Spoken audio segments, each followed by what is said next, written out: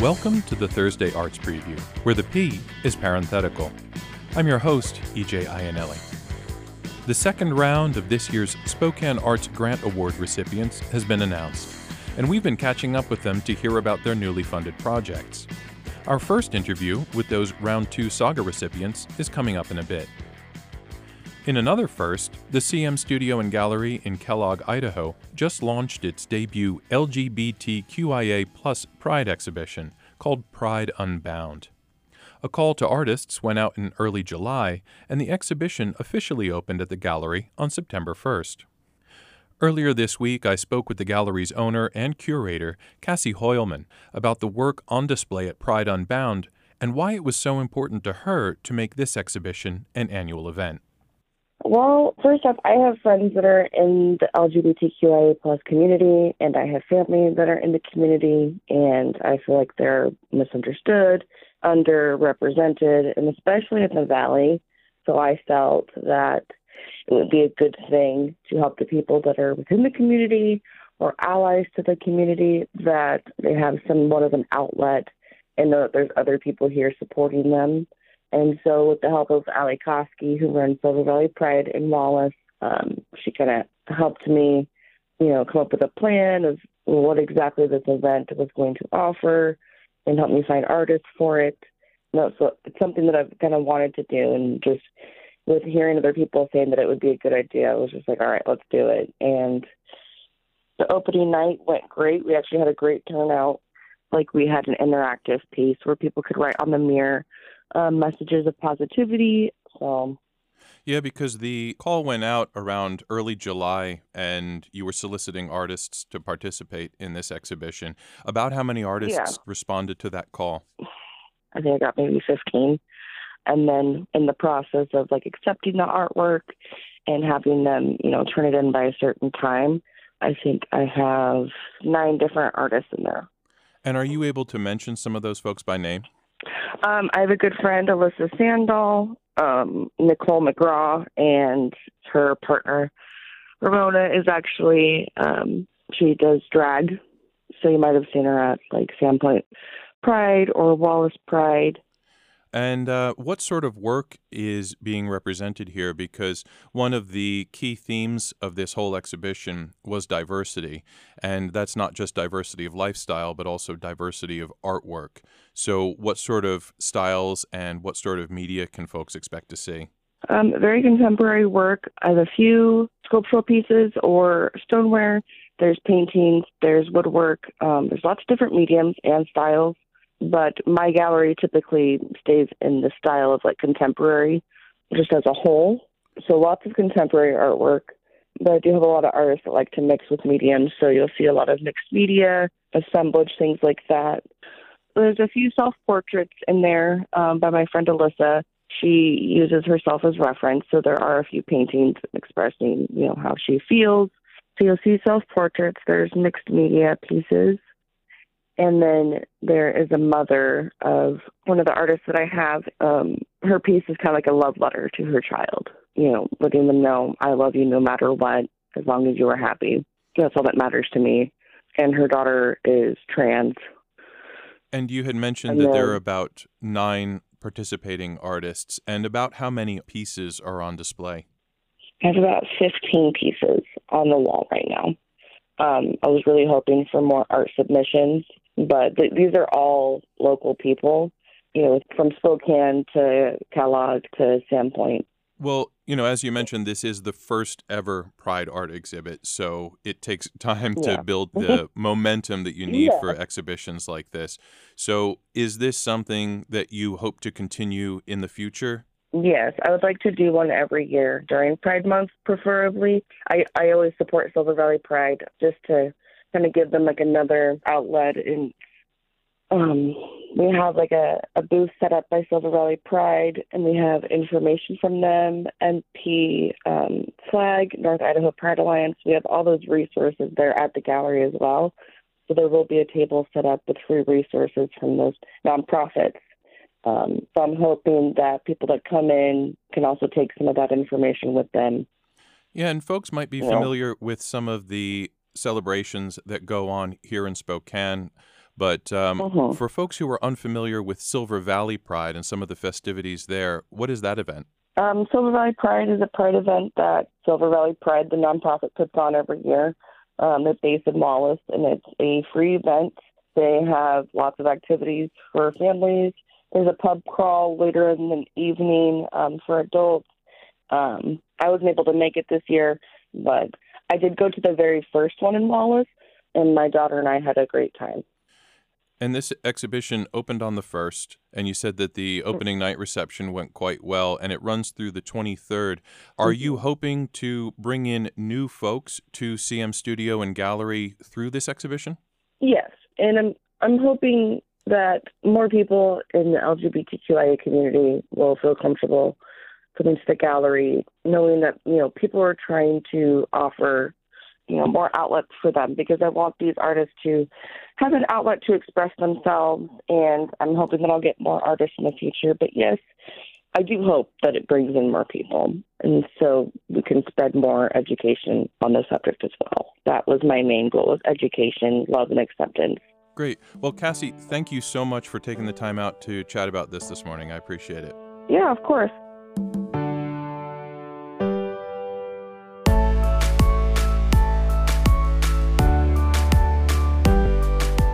That was Cassie Hoialmen, owner and curator of the CM Studio and Gallery in Kellogg, Idaho.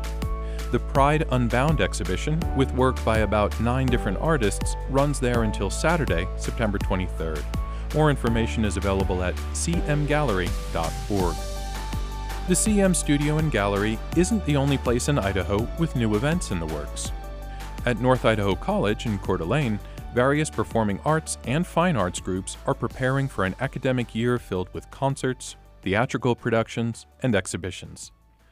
For decades, Joe Jacoby was a leading figure in the school's theater department, but he's now the division chair for communication and fine arts at North Idaho College. In that role, he has a fix on what's happening at the college across multiple disciplines. Joe came into the studio recently to talk about what NIC is working on and what arts lovers can expect to see there this year. One of the music professors and our theater professor are going to be working together this fall on a musical, a version of Pride and Prejudice called Prejudice and Pride, that was created by one of Andrea Olson's vocal students. So we're going to have a student-generated play, a musical this fall. So do you still have a hand in theater then? A little bit. I've been doing sound design, and I work with Eric Wolf, our new theater professor, who it's really fun. He's a trained fight choreographer. As he has done for Spokane Shakespeare Society very recently. Exactly. So and I think that new energy has been really good for the department, because as much as I hate to let some things go, well, most things go in the theater department, it's really exciting to see somebody else with different ideas and see what happens then. So he's been a great asset. And I'm interested in some of your theater work that you were doing up until you kind of changed hats. There was in 2020 the Rock and Roll Time Cop. Yeah, Time Cop, a rock and roll space odyssey. And that was student written. We were in the midst of COVID, and we had to be able to social distance. And I thought, I don't know quite what to do, because we're probably going to have to stream something. And at that point, a lot of the publishers hadn't totally oriented much towards streaming rights, which, once you're talking video, can get expensive. And we had a student who had written this script in high school that was kind of goofy, but fun, and, pretty much worth doing for the title alone, really. And he graciously allowed us to film it. So we actually had something we could film and have permission to stream. So we made it as a film. We shot it, we put up the sets, we shot all the scenes on that set, then tore the set down because we don't have a lot of space, and shot scene by scene on each set. And he made script revisions and ended up being cast in the show because we had a cast member who came down with COVID. Fortunately, the only person who that happened to. So it was kind of fun. We got to do this film. I got to direct, We had somebody who was really into playing guitar, original kind of musical stuff, so he did our music pieces. And it ended up being a real fun project. We had a blast, and we had these masks that were clear. So even if you look at it now, it's kind of like, well, it's Time Cop, a rock and roll space odyssey. Why not? And then in the spring, we did a couple of Samuel Hunter shows that were directed by students. And the students approached me wanting to do these shows. And was that simply because of his fame in The Whale? I can't remember if No, he had this was had his... pre The Whale. Wow, okay. They had discovered his plays really resonated with them. And when I read the scripts, I thought, boy, these are both great scripts. But it felt like it resonated with the students more. And I thought that the students, one was a dramaturg, had done a lot of dramaturgy for me, and the other person in play analysis would write these really intelligent, insightful papers.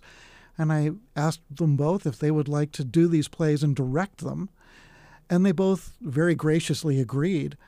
And so then we live streamed those more in a Zoom format. So it was kind of fun as we adapted to COVID. We did a film in the fall, which the department had never done, and then did Zoom streaming productions, which we had never done. And I was really proud of what the students accomplished with some difficult shows. They're complex, they're nuanced, and we got some great casts. Deb Marlowe here from Spokane was in one of them for us. So we got real lucky with great casts, and I thought the students did a marvelous job. And is 2022 the year that you changed hats, or were you still in the theater department? I was still in the theater department, and I was division chair for the health professions division, because I was really interested in doing a different challenge, but running the theater department and doing that was a real handful. But we got to do This Random World by Stephen Dietz, and Stephen Dietz is one of my favorite playwrights. And This Random World is a beautiful, beautiful play, and I ended up with a wonderful cast, and we double cast it. So the cast who was our secondary cast, we did shadowing, so they would read the script in the actors' ears so that the actors were never holding their scripts in rehearsal. Their counterpart would be whispering the words into their ear, and then they would be rehearsing, never with a script in their hands, and we'd block it out. And then we'd rehearse the scene, reversing the roles so that the one actor that had just done the scene was whispering in the ear of the other cast member. And then we rotated weekend performances, and it was a really wonderful experience. And then we finished off the year doing Shakespeare's Midsummer Night's Dream. And I'd had this idea of Midsummer Night's Dream in the 1960s, where Theseus's court is black and white, and it's kind of like Father Knows Best, the late 1950s, early 1960s, Leave It to Beaver. And then we get into the forest, and it's the summer of love with the Beatles, and I used a fair amount of Beatles music, and that was really fun for scenery, for music, for costumes, and the cast, I thought, did wonderful things with that as well. And I should note that you're sat here in a signature tie-dye shirt, and you are a Beatles fan, because you are the recipient of probably more awards than I can count. And one of those awards, you got a portrait of John Lennon as part of that, no? Yeah, it was through the American College Theater Festival. I got the Horace G. Robinson Jack Watson Award, and that meant so much because that's one of the highest recognitions our region has to offer. And typically they give you a piece of artwork from the city that the festival is in. But this year was a COVID year, and so the region chair, Ron Campbell, had a relative who had painted this painting and didn't have it anymore, but he knows how much I like the Beatles, so he commissioned this painting of John Lennon for me to offer me as the kind of more physical part of the award. So it was really special. And we had talked about Eric Wolf's entry into things. Yes. So where does the NIC theater department find itself now that you have almost transitioned out of it and that it's in other hands? It's still in very much the same shape, but I think, some different shows that are being done, and he approaches directing in a different way. He's going to have students be doing some directing in the spring, and that's pretty exciting. So I think it looks in a lot of ways very similar, but it's got his personal stamp and approach. But the students are really responding to him, and that new energy, I think, is attracting some students. So that's been a great thing. And you have a number of years there at NIC. Yeah. How many, if you could quantify that? I started in fall of 1999. So we're coming up almost on 25 years. Pretty close. I was part-time for about 3 years, and then after that full-time. So I won the lottery, basically, when I got that job, because I wanted to teach and I wanted to be in theater, and here I get to do both. And every year we'd get these wonderful, talented students, and I'd be thinking, the luck is going to run out sometime. So the first few years I never said anything. But then when I was talking to students, I started saying, look, you're going to be around these wonderful people that we attract. And I felt confident about it because I was never jinxing it. And it's still true. We still get wonderfully talented people who care about each other and form a group that supports each other, and they challenge themselves and they applaud each other's successes. And I think that's really important as an environment in which students can grow artistically. So we've talked a lot about theater, but are there events outside of theater in performing arts or fine arts that we can look forward to? Absolutely. We have a choir concert coming up in October. We have a jazz concert coming up, and there's the 50th anniversary of our Wind Symphony, and we've brought back Terry Jones, who has a long history with that. We have a corner gallery. We're hosting Rick Davis is going to be exhibiting in a few weeks, and then the faculty show, then Trestle Creek Review for the English department if you're interested in literature. So besides the plays coming up and the concerts and the fine art, we also have literature too. So it's a very active campus. Yeah, it sounds like in your new role, you're able to monitor that even better. Hopefully I'm facilitating it, because I feel like it's my role to try to provide support and get the resources that the faculty and the students need to do their programs. We've got great people, so I want to support them and help them do their best work. Excellent. So, Joe, thank you so much for coming in today and talking about everything that's going on at North Idaho College. I really appreciate it. Well, thank you. You're welcome. It's a pleasure to be here.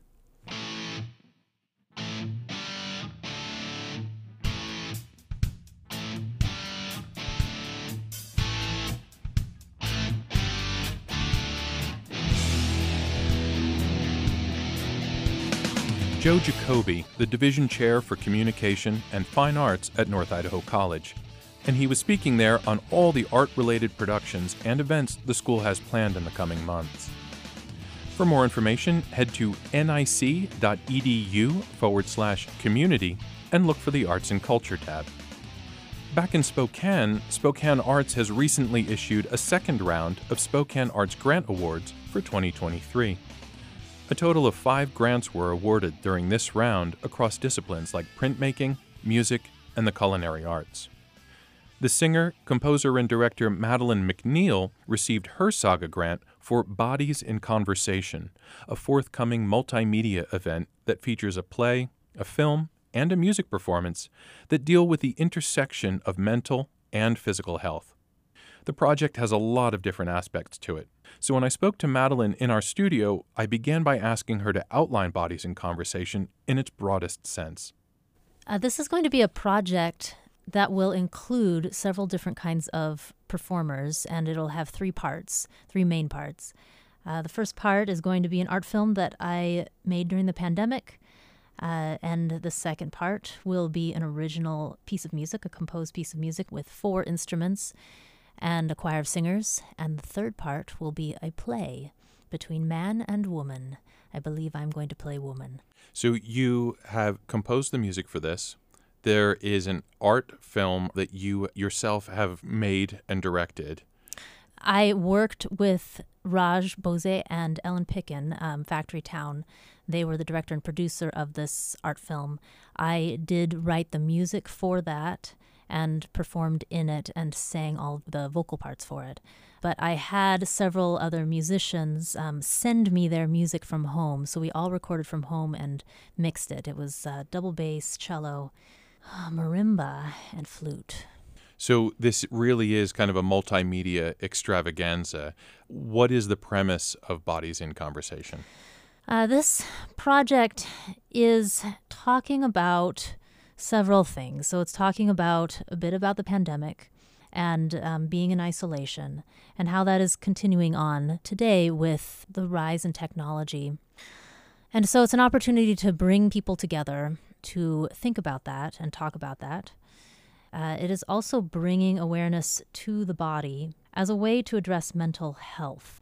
So often when we think of mental health or mental in general, we think of kind of the brain or the head area. And the philosophical work I've done over the years is bringing attention to the entire body, and particularly the breath musculature or the core musculature. And what I propose is that it is active in shaping the mind and shaping our emotions. And as a musician, the technical work that I've done has played into both the creation of my art as well as the theories on cognition that I've developed. And so that is how the physical ends up informing the mental in this particular piece. Yeah, and so giving attention to the physical through art, through performance, music making, singing, and other kinds of modalities brings the exercise to the body. I mean that in an athletic way, like physically moving, physically exercising the voice, but also skill to shape it in ways that are meaningful, in ways that feel good, in ways that are intelligent, and in ways that we can do it together in a group so that it's organized and coordinated. And why was it so important to you that this be cross-disciplinary and not just be exclusively a cinematic piece or exclusively an auditory piece?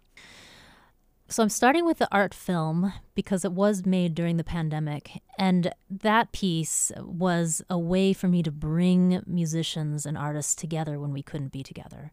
But I feel like in some ways, although we are back together, we are still struggling to understand our meaning, especially with the rise in AI and a lot of the conversations that we're having now. I just feel like there's also a lot of dissociation that's happening. So I'm trying to bring some intention to these topics and address them together. And maybe this is a personal aside, but I feel as though something has fundamentally changed since the pandemic. There is a greater sense of disaffection and alienation and isolation. And so even though when you say we are back together, things are a little different, is that also what is kind of driving you to create this work? Yeah, that could be a long conversation. Yeah, putting the finger on it. What is it exactly? What's going on? So in the art film, people will see that there's a part where I'm actually in a box, in a kind of plexiglass-looking box, and in a way that represents the constraint. So we were constrained to use our voices. We were constrained to try and expand and be with each other and touch each other. And in some ways, that has continued on, I feel. And when I say expand, I mean that really literally, as far as breathing in and expanding the breath musculature out and up and in all the directions that the breath muscles move. I feel that there are ways that we're not allowed to speak and things we're not allowed to speak about. And man, it's been really difficult for me to try and raise concerns about things and not feeling like I have the space to be able to speak about them. So I touch a bit on that in the play. Really what I'm trying to do is bring things back to the body and ground in the fleshy, imperfect beauty of being a body, and explore that with other people who make the body as performers really their life's work. This is what we're working with. And so we have bodies in conversation, but we also have works in conversation, these entities that are in conversation. We have the film and we have the play and these other components that are in dialogue with each other. Now, how are you playing to the different strengths of each medium? So what I plan on doing is talking before the whole program begins and leading the audience through some of these ideas and even through some breath movements so that we can be on the same page. And then the film will begin.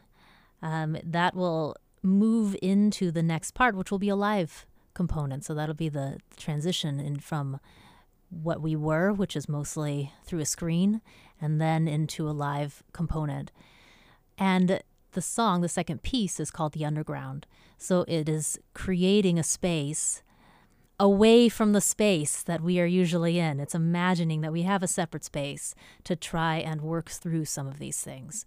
So it's called The Underground, and then the third part will be a contemplative play, and it's archetypal between man and woman, and trying to go forward as different bodies, different sexed bodies, if I can say that on air, and and talk about how we are different and how to go forward, knowing and understanding our differences. And this event will take place in the Magic Lantern Theater, which is a relatively small space. How do you manage to achieve that expansiveness that you're looking for? I am open to other spaces, honestly. I think that I wasn't sure if I would get the grant, and so I just wanted to make the initial conversation happen. But I like that there's a big screen so that this art film can be shown on a big screen. It is possible that we could, depending on the interest, there could be several nights that we show it. But I do like intimate spaces. And for the second piece, The Underground, it will have this feel of it being a little bit separate because it's windowless and intimate in that way. And you had mentioned Ellen Picken and Raja Bose as two artists who were involved in this. What other artists are involved in the creation of this piece, or performance as well? Yes, so the creation is me. I've done all the composition and I wrote the play. And the play will also include some chant singing in duet also. So there will be an actor, and there will be 4 musicians, and there will be a choir. And that will be the people that are involved. I have to hire them. I have to tap everybody on the shoulder and be like, all right, we're going to make this happen. Let's do it. So it's still TBD, but you do have some folks in mind. I do. And I'm thinking January, but I say that on air. It's still to be announced exactly when, because we've got to herd some cats. And I think that's the case in any industry and in any project. Yes, yeah. Well, Madeline, thank you so much for coming in today and talking about this. Okay, thank you so much.